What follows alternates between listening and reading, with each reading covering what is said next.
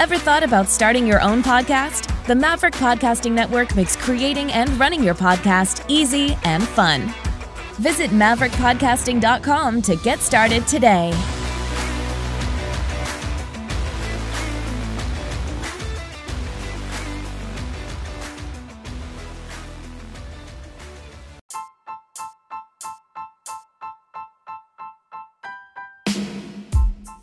Hey guys, welcome back to another episode of Maverick Mondays. I'm your host, Maverick Peters.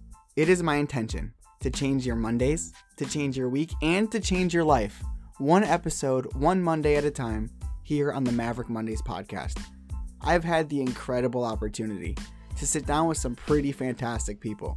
The individuals who are successful at what they do, or are extremely positive-minded in the way they live their daily lives, those are the people we will be hearing from on this show. Stay tuned for today's guest.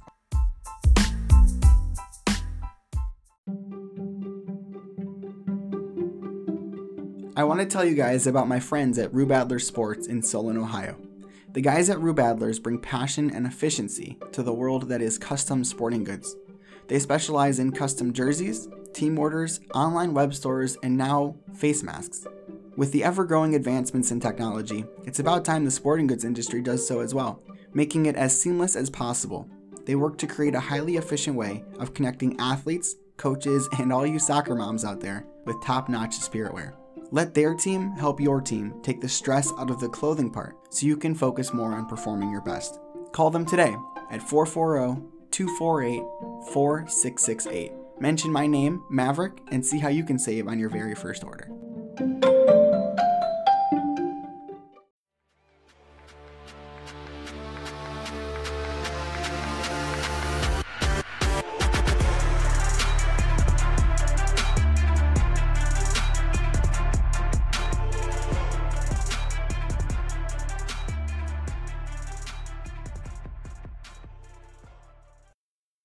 Our guest today on the Maverick Mondays podcast is Peter Cimarroni. Peter is a serial entrepreneur that has assisted dozens of local and national companies in strategic growth, brand development, and acquisition negotiations.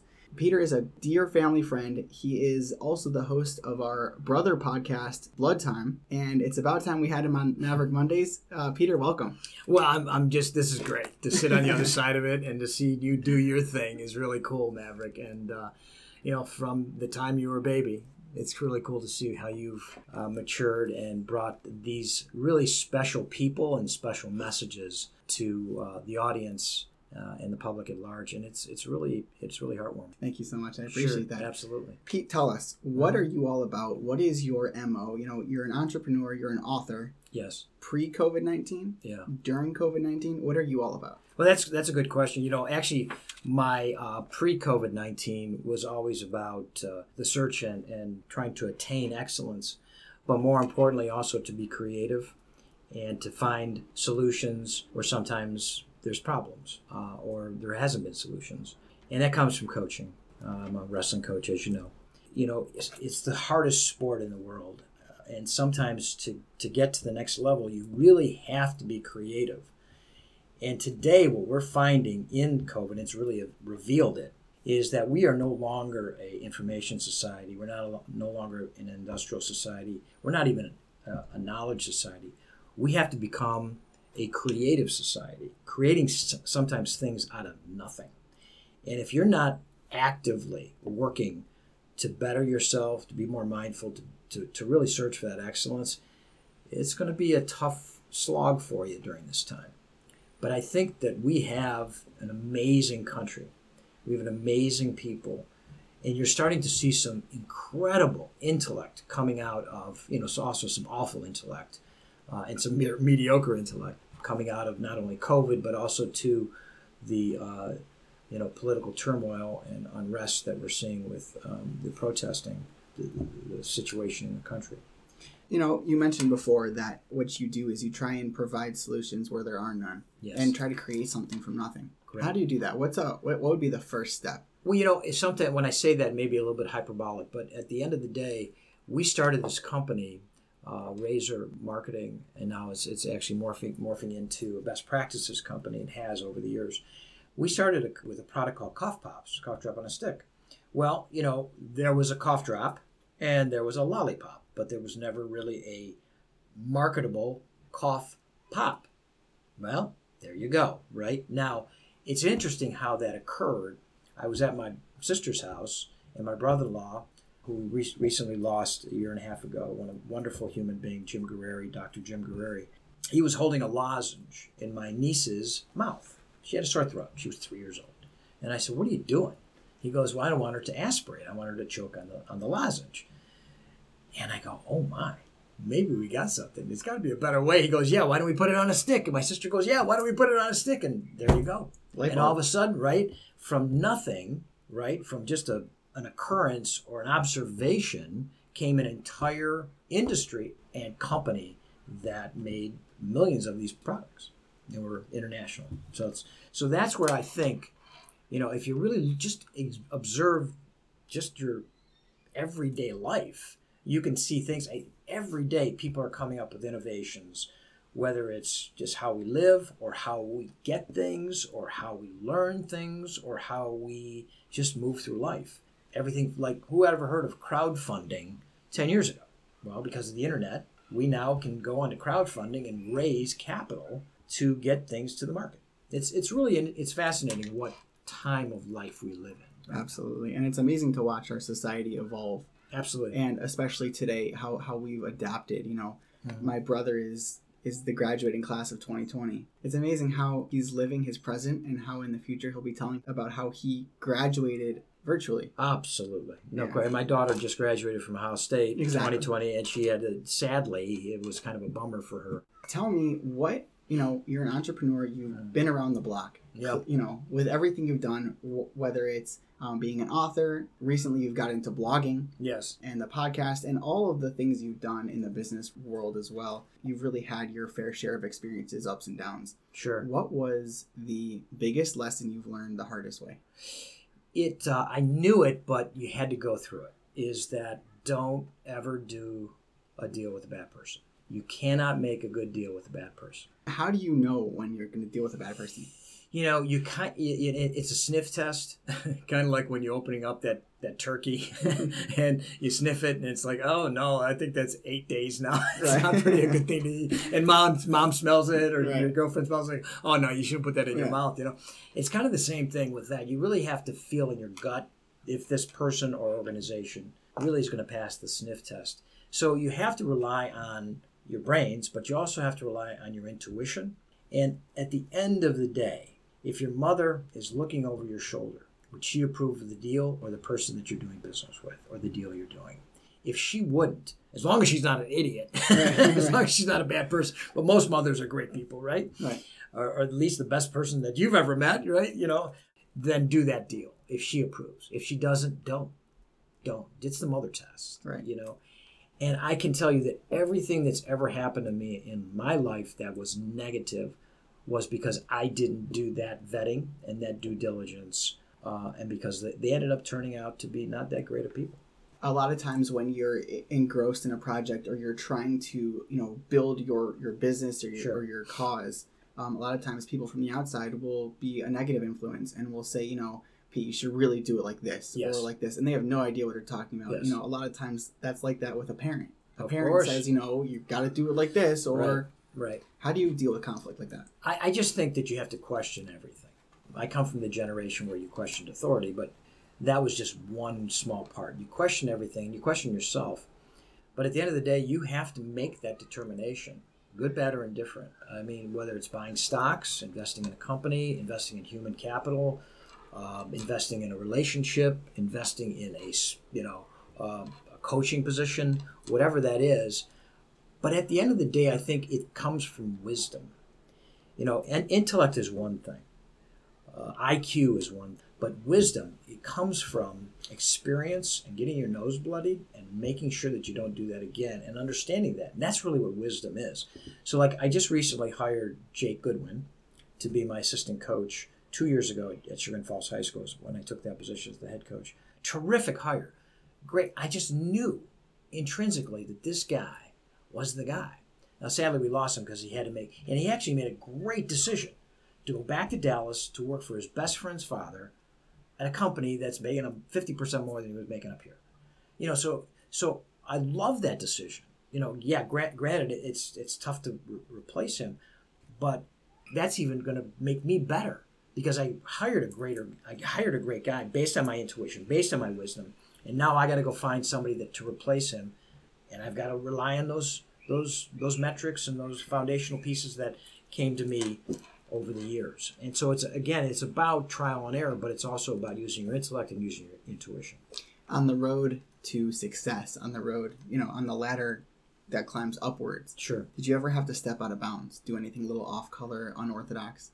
Yeah, I think that, you know, I just recently, not recently, dear God, now it's almost 7 years. Wow. It's so funny how it looks like for me yesterday. But I was running the Ken Lancey campaign for mayor. And Ken was really, really not doing well in the polls. He was down. He was like 5%. And Frank Jackson was who was the incumbent, was at like 70%.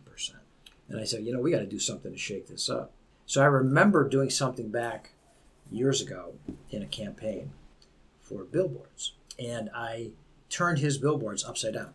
And all of a sudden, you got national press. Right. People are like, who the heck is this guy? You know, he's upside down. You've got bus cards going upside down. And all of a sudden, he went from 5% in the polls to 40% over the polls overnight. Now, he lost by a landslide. He lost like 60 to 38% or whatever. But he at least was part of the conversation. He at least became a little bit relevant in the conversation. And he got some good points, challenged Jackson on some things, but it really didn't. At the end of the day, it didn't matter. But so I've done that kind of thing. But when it comes to doing something that is not right to my core, I just won't do it. I just won't do it. That's beautiful. Yeah. So you don't know this, but your younger self right now is listening. Okay. What piece of advice do you have to offer him? You know, he's starting out, or maybe it's unclear where his future's going. Well said. What do you have to offer him based on all that you've gone through? I would say two things. Say no a lot more and trust that you are that person, meaning that you are that successful, grounded person. There was a lot of, particularly in my generation, there was a lot of turmoil coming out of the 60s and 70s. And so we questioned everything, but we started to question ourselves. And so I didn't have a lot of confidence in myself. I may have looked like I did, but I didn't have a lot of confidence in myself in my 20s for sure. And I made decisions, lifelong decisions, that affected me. And I grew from those. But today I would not have made those same decisions. And I would definitely have said no much more, been much more adamant about the kind of life that I wanted to lead. So the world of business, and you know this far better than I do, there's a lot that's going on. It's fast paced. You got to stay on top of your game. You know, if there's something out of your league, if there's something, you know, beyond your scope of understanding or your capabilities, right? Where do you go? Where did you go? Where do you turn?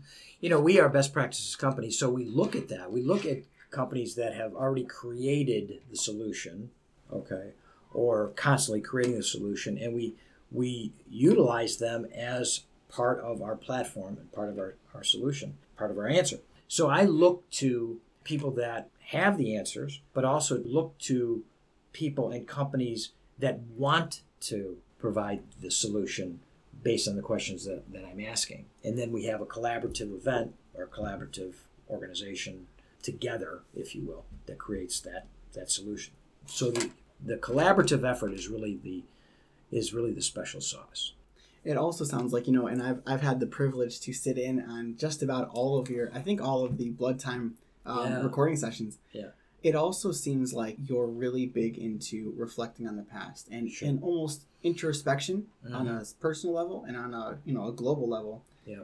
Would you say that is part of your special sauce? Introspection, really reflecting on the past. Yes. Mistakes, wins, losses. Yeah, I think introspection and also circumspection. So it's more of a little bit of a global approach, as you were saying, and really hold myself accountable, but also hold the people around me accountable too, to the effect that I have not asked them to do anything I wouldn't have done in the past or willing to do currently. Now, I can't do every job. It's a dumb way to go about business. So, like case in point, like with coaching, I can't wrestle with the kids like I used to as the assistant coach. That's kind of the assistant coach's job. So that's where you pull in the assistant. Yeah, I'm willing to do that. I've done it. But if I do it, I become counterintuitively less effective. So that's where the introspection and circumspection comes from. But also, too, it's the accountability. I got to be honest with the audience. You deserve everything you get, good, bad, or indifferent. It's just the fact of life. And if you don't look in the mirror and say, man, I didn't really do a great job there, and find a way to get better, your life's not going to get better. You're the host of the Blood Time podcast, which is, Right. It's more than just a podcast. It's really a movement. It's really a culture, and it's Nice of you to say so. It really is. I I'm appreciate watching that. it grow. I've had, I mentioned before, I've had the privilege to sit in on all the recording sessions, meet the guests that you brought in. It Right. really is an experience. Thanks. And, I want to borrow your question, Sure. and I want to turn it on you. So wrestling has been the majority of your life. Correct. It's Yeah. really, been so impactful for you. How has the sport prepared you for life? It's a very honest sport. And I'm going to steal that phrase from Jay Goodwin, but it's a very honest sport. There's nowhere to hide. And I love that. And I love that I have set up a company that is engaged based on performance, or a vast majority of it's based on performance. Too much is just expected or given, or, today in the business world, there's so many just safety valves. In education, there's safety valves. There's just so many people not held accountable for their performance, for their actions, for how they go through life. And consequences, if you're not prepared to step on the mat and get those consequences or those outcomes, good, bad, or indifferent, then you don't belong in the sport. There's only one of three things that are going to happen when you step on that mat. You're going to win, you're going to lose, or you're going to get hurt and you can't finish the match. Not that you lose, but you can't finish the match. Okay? So there's 2 out of 3 outcomes that aren't that good. And it takes a special individual to really be a wrestler, and that's what I love about it. The work ethic, pushing yourself to beyond the limits that you think you could ever do that, the camaraderie, and also the connections that you make lifelong. And you've heard them, and your father's one of them. It's really cool. Do you have a favorite memory from the wrestling chapter of your life? And it's still going on. You're still very active in the wrestling world. Hence, you have a show that is practically around wrestling. Sure. Do you have a favorite memory, a favorite story from the wrestling room? I have so many, but if I focus on one thing, it was at the district semifinals in 1979, and I was coaching Butch Lapsley, and he was a sophomore, and he was wrestling a defending state champ who had beat Ricky Sorkin, our defending state champ at the state finals the year before. And I had worked with him every day. I had worked with him, Michael Goldberg, Jeff Tolan. That was the trio, right? They were great wrestlers. At Beechwood High School. At Beechwood High School, yes. And I was a young assistant coach, and I had this magical thought that I could help him from the seat win that match through mental telepathy, mental focus, mental connection. And I felt it so intrinsically, so in my soul, that I think he felt it too. And then I got that same connection with Michael Goldberg.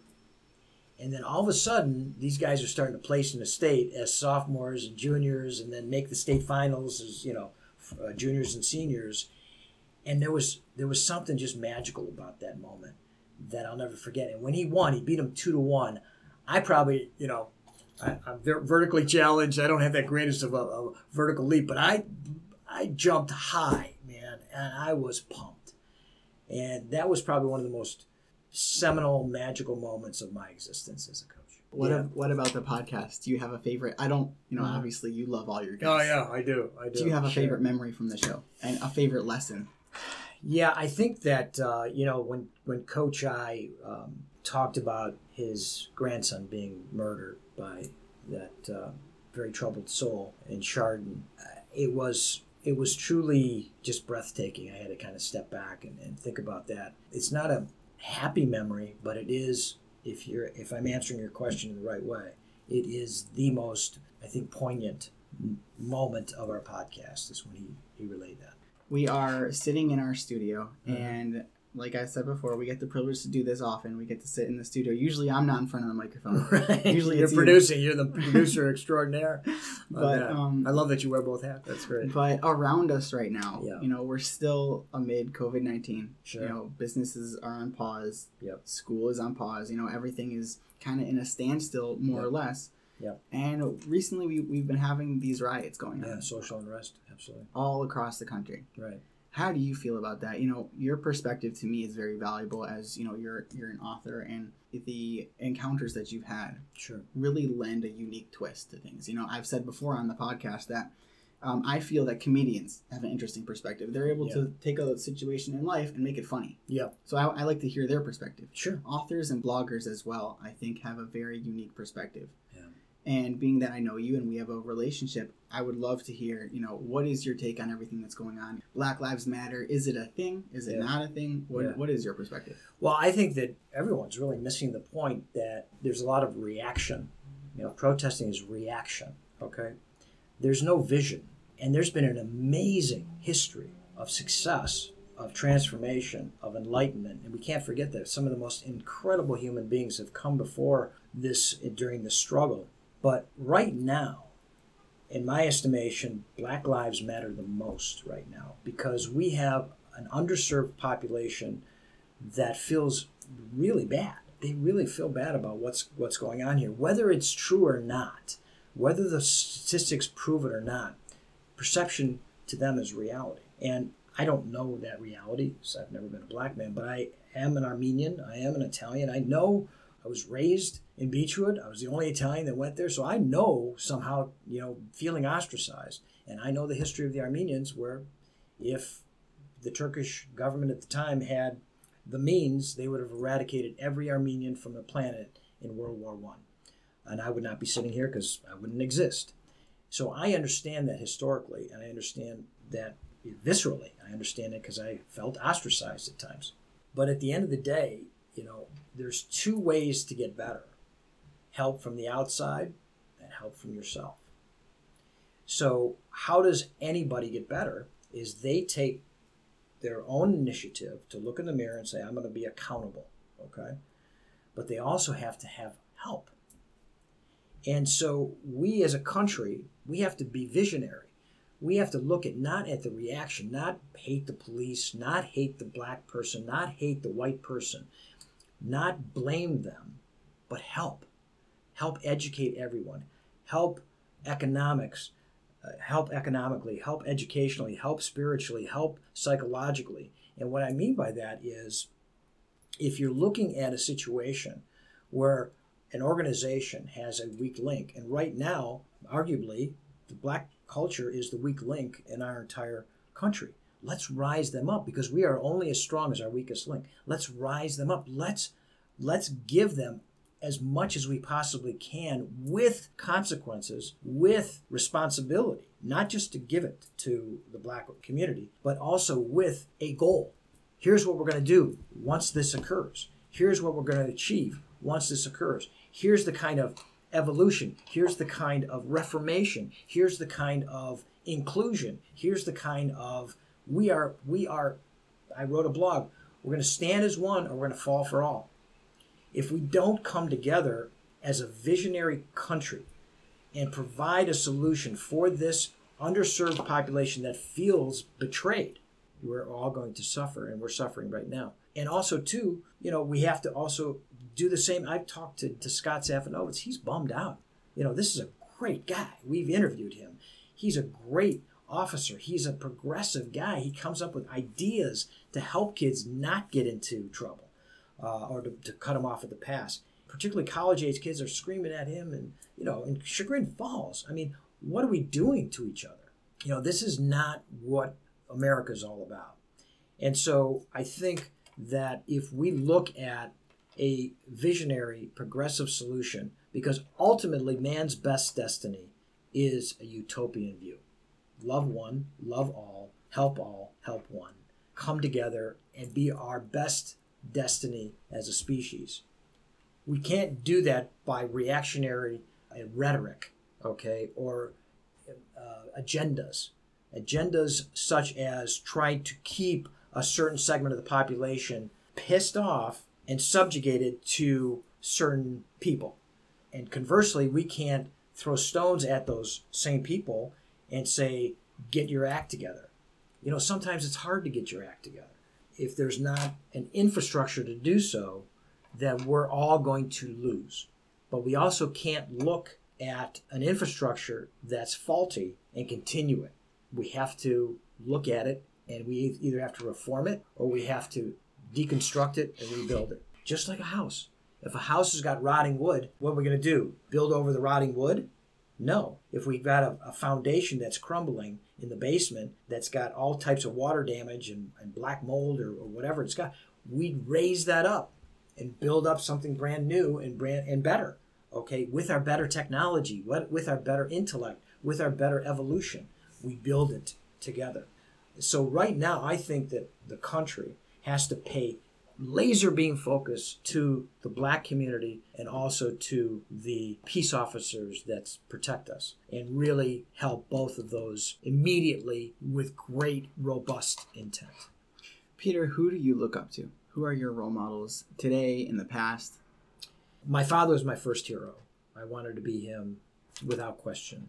Coach I was somebody, too, that I wanted to aspire to, that I always wanted to be like.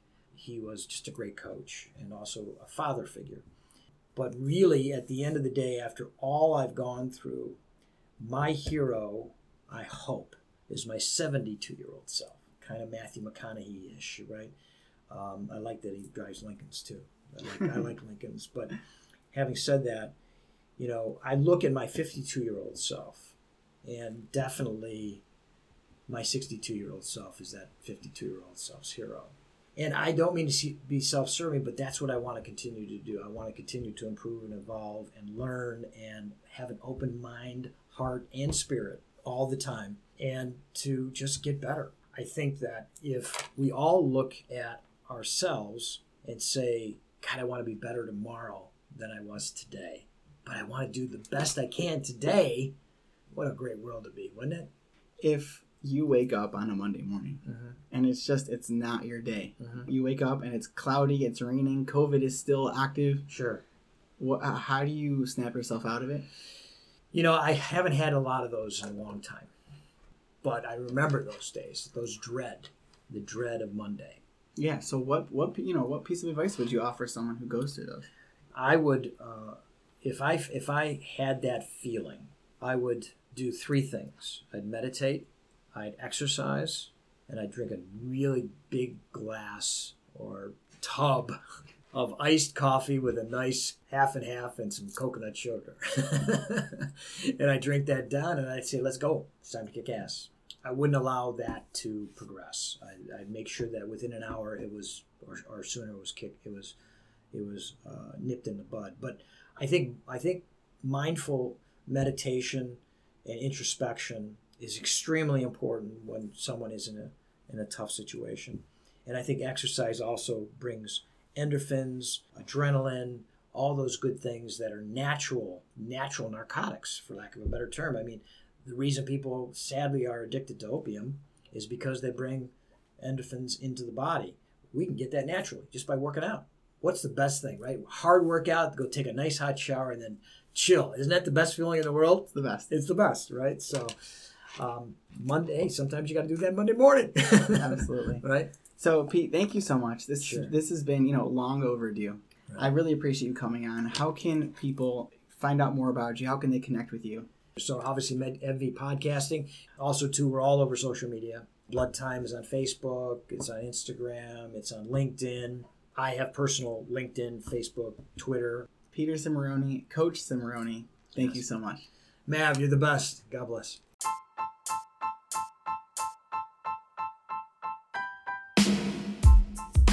Takeaways from episode 32. 1. Innovations can come simply by observing everyday life with a little twist in our perspective. 2. Rely on brains and intuition. If your mother is watching, would she approve? If not, don't do it. 3. Trust that you are that person who is confident, successful, and well-grounded. Believe that you are that person today. 4.